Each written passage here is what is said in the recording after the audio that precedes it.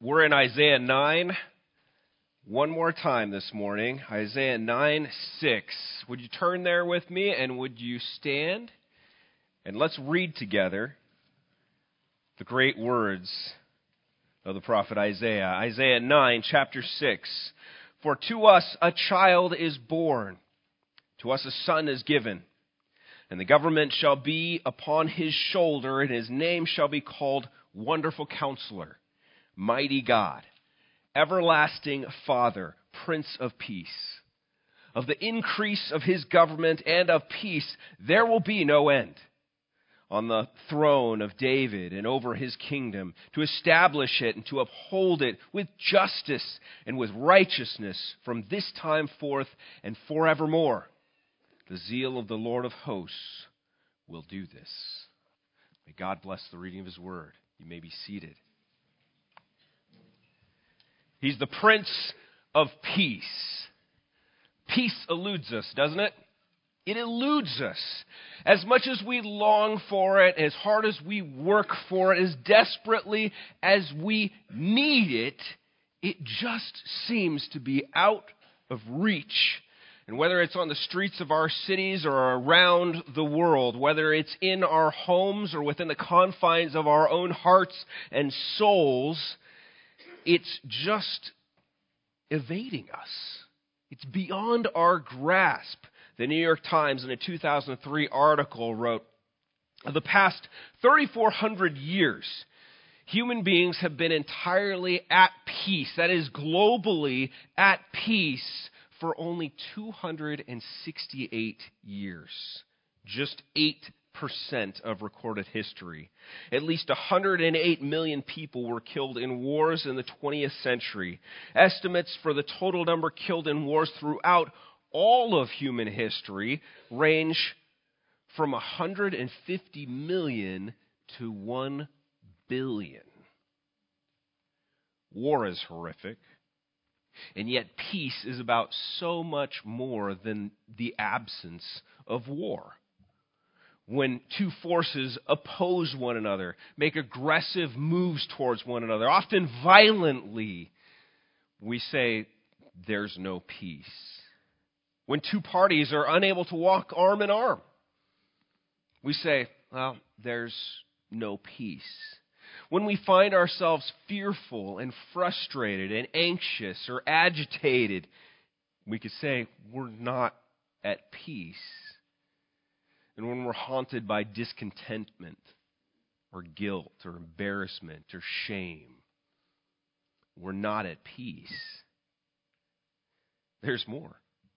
When we find ourselves struggling to make financial ends meet, when we're hungry, when we're thirsty, when we're tired, when we're ill, when we're injured, when we're lost or confused or disillusioned, when we're hurting, we're uncomfortable, maybe we're in danger, when we're faced with the reality that we're unable to achieve what our hearts desire, or when we're confronted with the reality that no matter how great other people think that we are,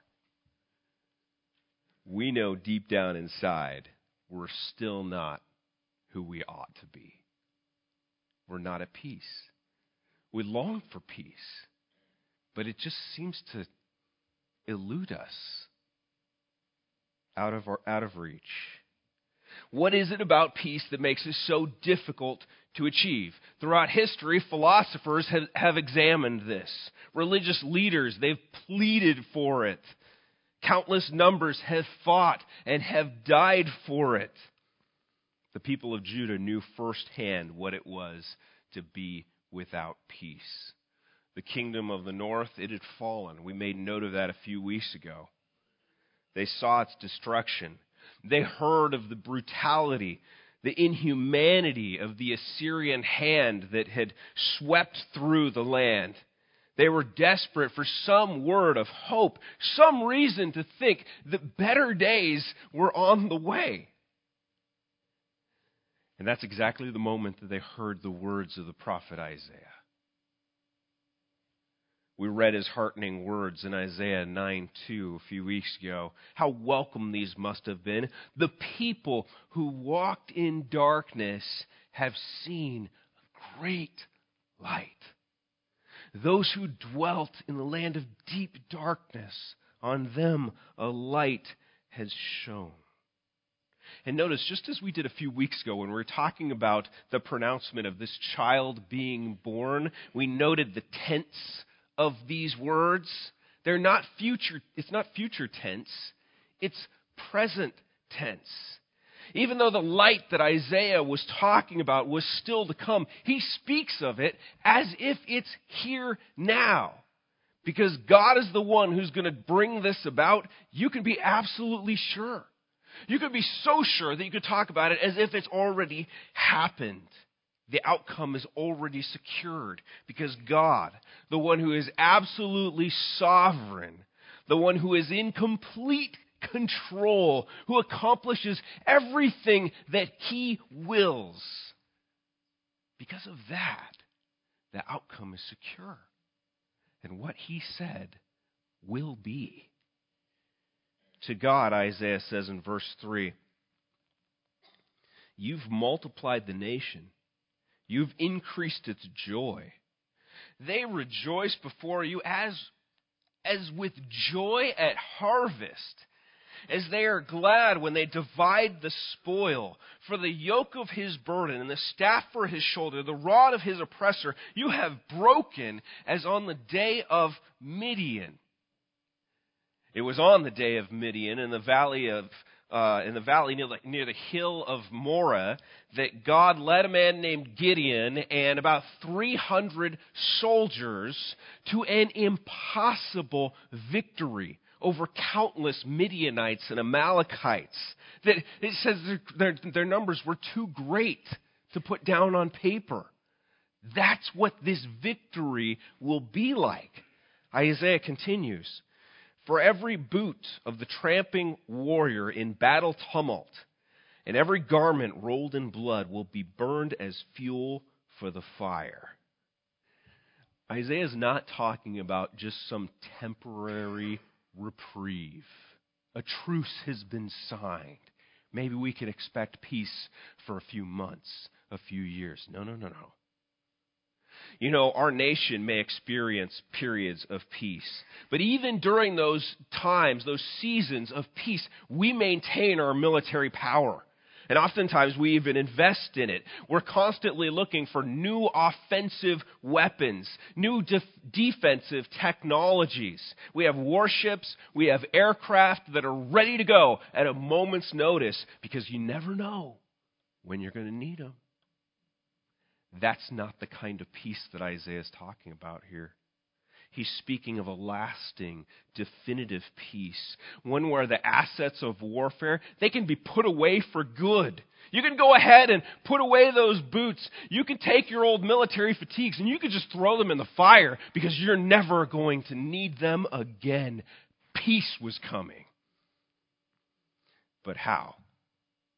But why? Why should they expect this peace? What's the reason behind this dramatic change from the way that the world has operated ever since it began? Are we going to have free yoga lessons here? Are we giving free, electric vehicles to everyone? We're going to save the environment? Are we going to do mandatory worldwide tolerance education? Is that going to solve the problem? Maybe we just prohibit all religion because that's really the problem. You know, it's all these religious people out there that always the opposing views and they're fighting one another.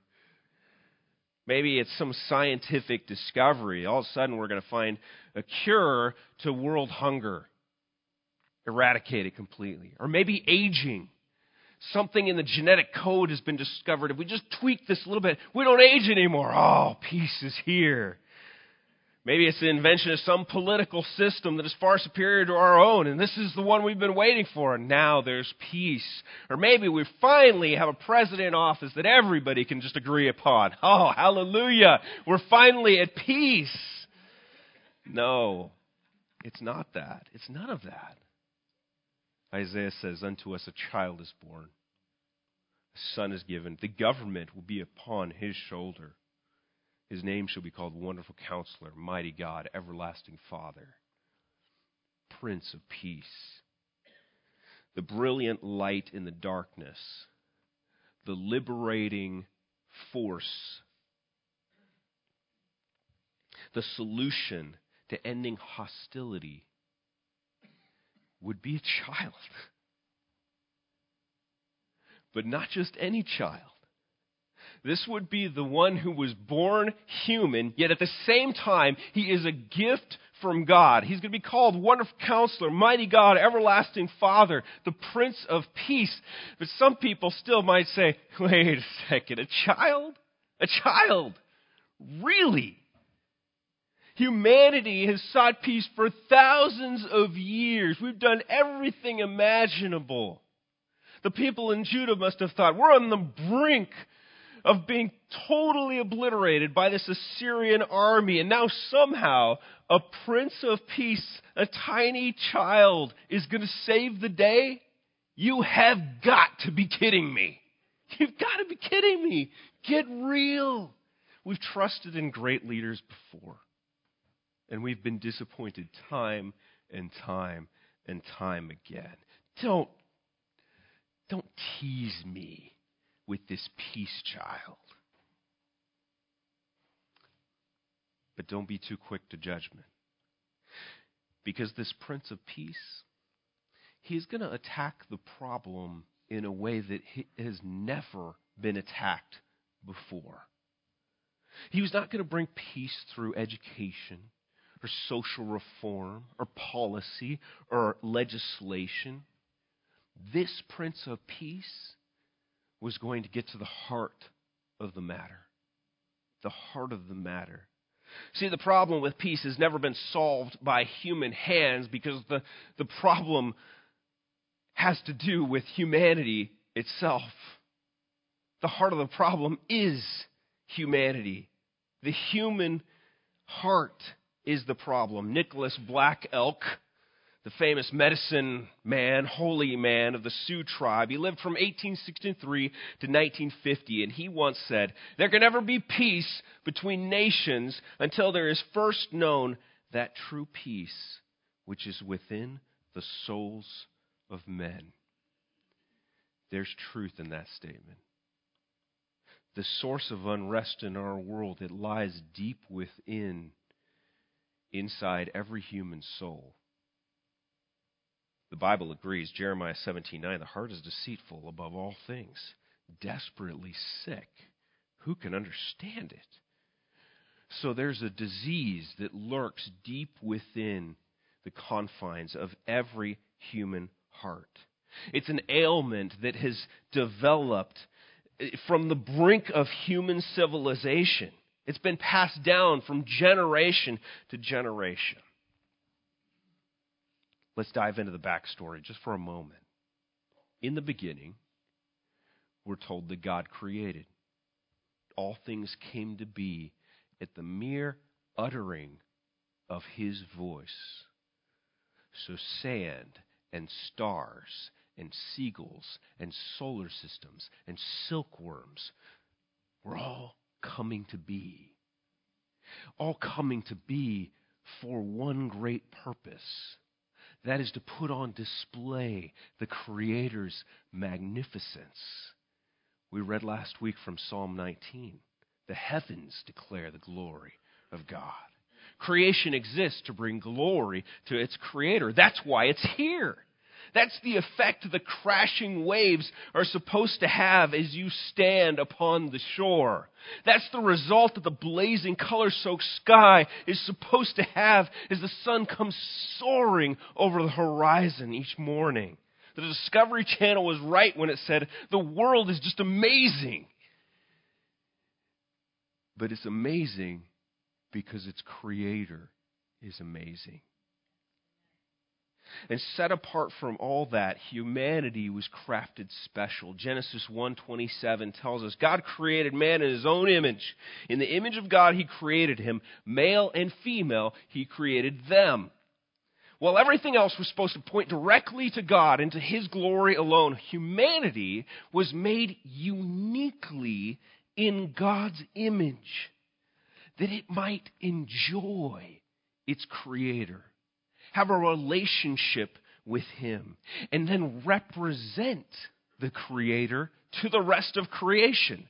Above all others, humanity was created to give glory to God in the highest.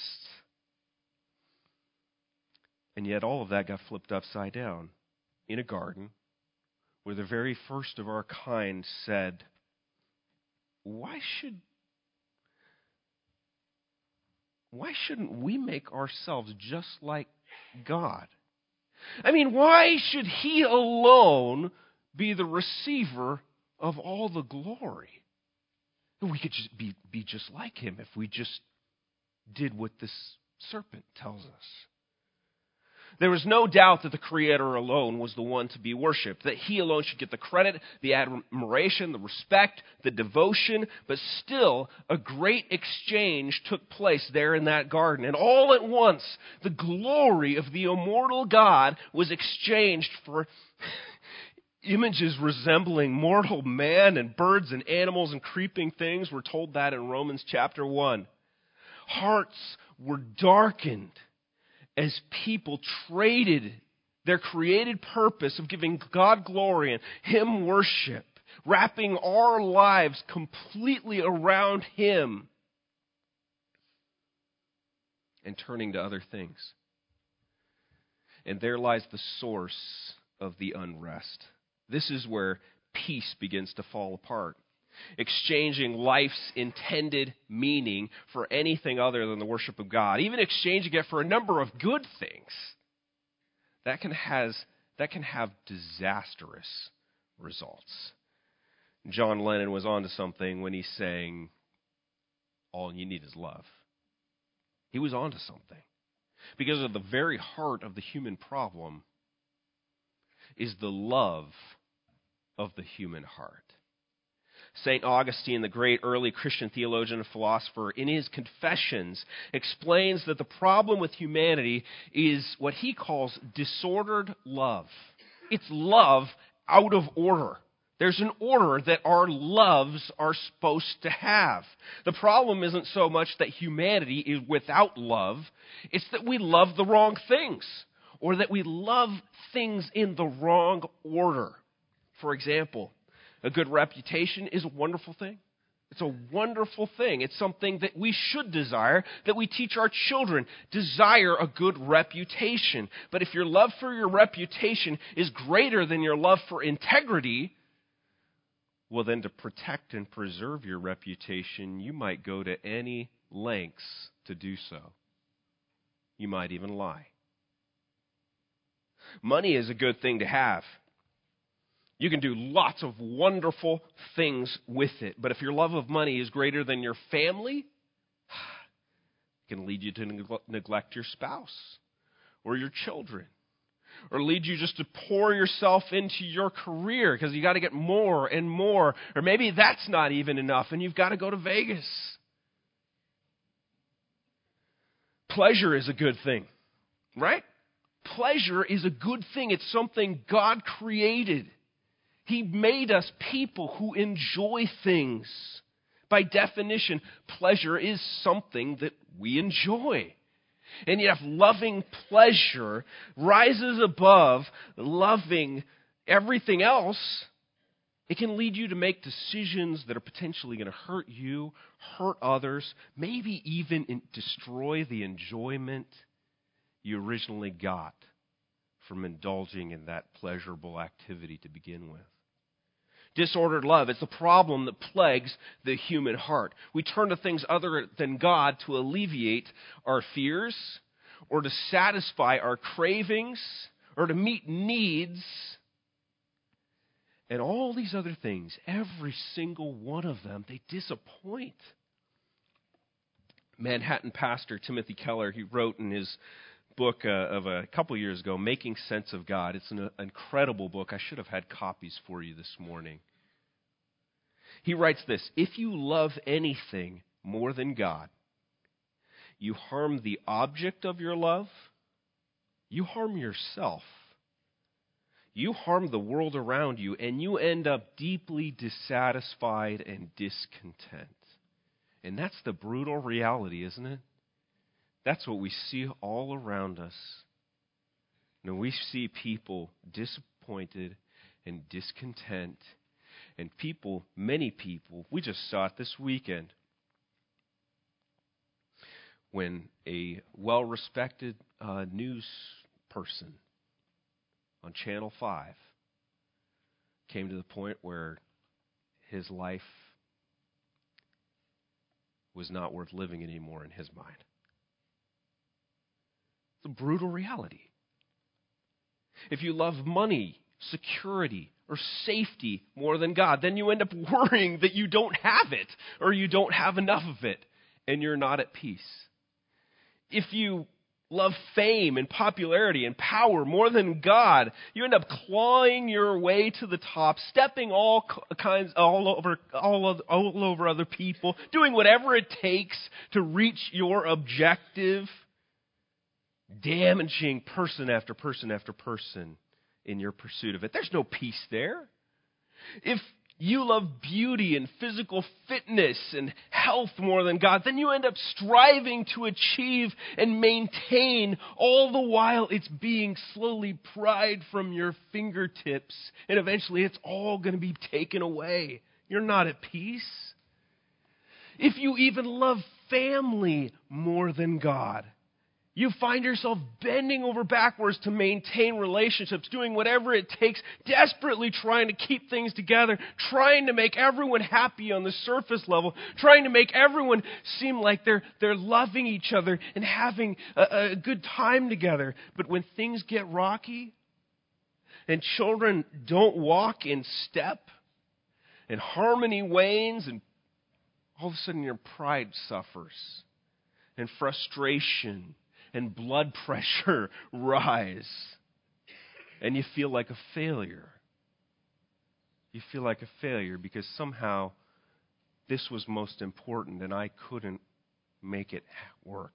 That's definitely not peace. The heart of the problem with humanity is the human heart itself. While our hearts have been designed to worship God and Him alone, we've turned them towards other things. And this wreaks havoc on our inner peace. It leaves us feeling unsatisfied, disappointed, anxious, frustrated, angry, bitter, hopeless. It also harms our relational peace. We end up frustrating and hurting other people and neglecting them, using them, abusing them. It hurts that peace as well. But most of all, most significant, it affects our relationship with God. And we have fallout within our relationship with our Creator. And Ephesians 2 describes that. We've gone over that passage so many times we should know it by heart by now. Ephesians 2 verse 1, you were dead in your trespasses and sins in which you once walked. And on he goes. And the fallout is an unrepairable tear in our relationship with God. It's an impassable crevasse. I've seen it described often on a napkin. This crevasse that exists between us and God that we've created because of our sin. Colossians 1:21 tells us we were alienated and hostile in mind towards God. Romans 5:10 tells us that we've become enemies of God.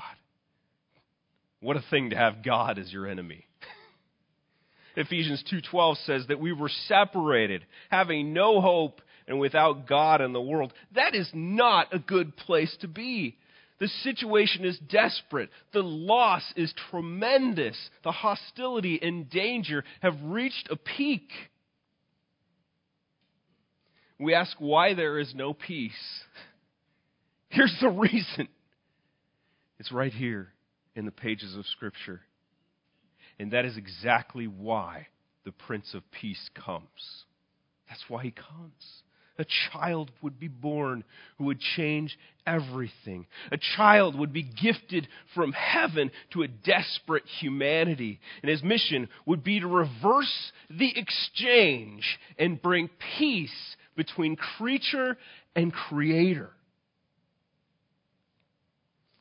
On a crisp, cool night, above the peaceful stretch of moonlit fields, the star-studded skies were ripped open. cascading down brilliant light, which engulfed a few lowly, now terrified shepherds. And the angel said to them, "Fear not, for behold, I bring you good news of great joy that will be for all people. For unto you is born this day in the city of David a Savior, who is Christ the Lord. And this will be a sign for you. You'll find a baby wrapped in swaddling cloths, lying in a manger." And suddenly there was with the angel a multitude of the heavenly host, praising God and saying, "Glory to God in the highest, and on earth peace among those with whom he is pleased." What a sight that must have been. I wish I was there. The dramatic pronouncement of the arrival of the Prince of Peace. This would change everything. Notice the declaration of his coming. On earth, peace among those with whom he is pleased. Jesus would bring that peace that the world needed. The peace he would bring, it's one that finds its beginning in the human heart and its relationship to God. Jesus was a master of peace. In his life, we see him bringing peace to anyone who needed it. He saved the stressed out hosts of a wedding by turning water into wine when they had run out. He brought sight to those who had none. He brought mobility to those who could not walk. He calmed the winds and the waves to ease the fear of his disciples. He multiplied bread and fish to relieve the hunger pains of thousands. He removed the suffering of a woman who had suffered with bleeding for 12 years. He brought health to the sick. He brought life to the dead. And even while he hung on the cross, promised paradise to the criminal who called to him for help. And that brings us to the doorstep of the real peace that he came to bring. You know, we would all love for those incidental things that disrupt peace in our lives. We would all love for them to just be taken away. But the reality is, the real peace that we need, the real peace that Christ came to give us, is peace with our Creator. Romans 5:1 is crucial to understanding what Jesus accomplished. Therefore, since we have been justified by faith, we have peace with God through our Lord Jesus Christ. As we trust in Jesus. Notice it says, by faith. As we trust in this Prince of Peace and the work that he did in taking each and every one of our sins, as he hung on that cross and paid for them by dying, as we trust in his work, that's when our friendship with God is restored. Isaiah 53:5 says, "He was pierced for our transgressions, he was crushed for our iniquities, and upon him was the chastisement that brought us peace. And with his wounds we are healed." Romans 5:11 tells us that we can now rejoice in the fact that our relationship with God has been made right through Jesus. We can now have our loves reordered and fulfill our purpose for existing, bringing glory now to God instead of trying to bring glory to ourselves. And isn't that exactly what is announced by the angels in Luke 2? Glory to God in the highest, and on earth peace among those with whom he is pleased. God getting glory from us and our peace, they are directly connected. One pastor said it so well. God's purpose is to give you peace by being the most glorious person in your life. God's purpose is to give you peace by being the most glorious person in your life. See, peace comes into our lives when we're fulfilling our mission of glorifying God. The two go hand in hand. You can't say, no, I'm not going to glorify God, but I still want peace in my life. It doesn't work that way. Peace immediately goes away when God is not the most glorious person in your life. It's a peace that begins where our peace first went sideways. It begins in human hearts, and it reorders their loves. It sets them on a trajectory to trust and rely on their Creator rather than fight and claw and freak out with anxiety and fear and lose hope when we trust in ourselves when we're trusting in inferior things. It realigns our hearts to seek happiness and joy and fulfillment in the infinitely sufficient beauty of the riches of God rather than things that will break down, disappoint us, and fail. It leads our hearts to live honorable, God-pleasing lives. Lives that serve others, that bless others, that help them thrive. Real peace, it's about so much more than the absence of war. The word used for peace here in Isaiah 6, or used in Isaiah 6, I should say, it's used 250 other times in the Bible. It's the word shalom. Shalom describes a peace that reaches far beyond interpersonal relationships. It offers far more than a sense of inner well-being and harmony with others. It's more than that. It's a peace that reaches into the deepest confines of human existence and brings us into a good standing, intimate, and joy-filled relationship with God. This is the peace that the world has been searching for. This is the peace that we are hopeless without. The social programs, the education, the good policy, the legislation, those all have their place. But until the Prince of Peace has his work transforming human hearts, they're going to continue to find their loves out of order.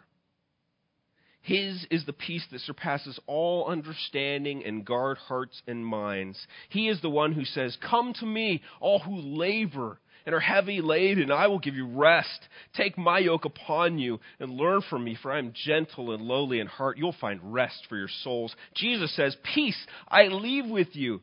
My peace I give to you. Not as the world gives do I give to you.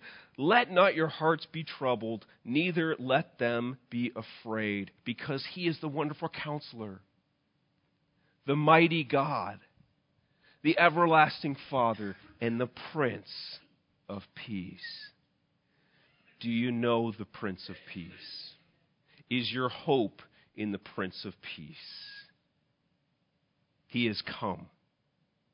His mission has already been accomplished. He paid for your sins and for mine on the cross. And through him, forgiveness, reconciliation, and peace is readily available for all of us.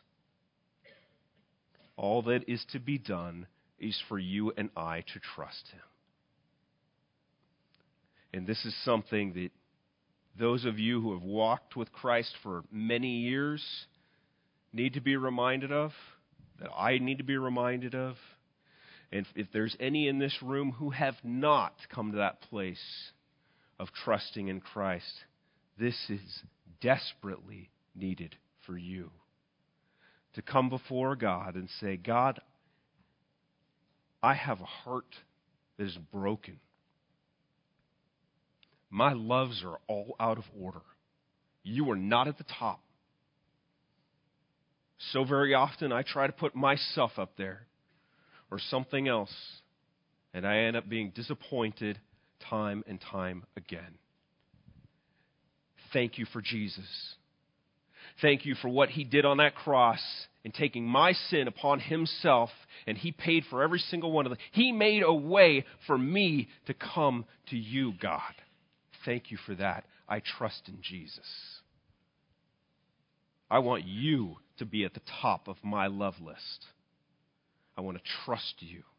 I want to be yours. There is nothing better than you. If you're here this morning and you're one of those people, you're not sure that you've come to that point, I urge you, trust in Jesus this morning. For the rest of us, be reminded, be encouraged, because we continue to plod on through these lives and different disruptions continue to come up and they challenge our trust in God. Just like that serpent in the garden, those first two human beings, he says, don't look to him because he's not going to cut it for you. That's what we're told over and over and over again. Be encouraged, be strengthened, trust in Jesus, look only to him. That's what we're going to do this week as we pray. Let's pray now. Good, awesome, loving God. Lord, we thank you for sending the Prince of Peace. Thank you for Jesus, for what he has done for us on the cross.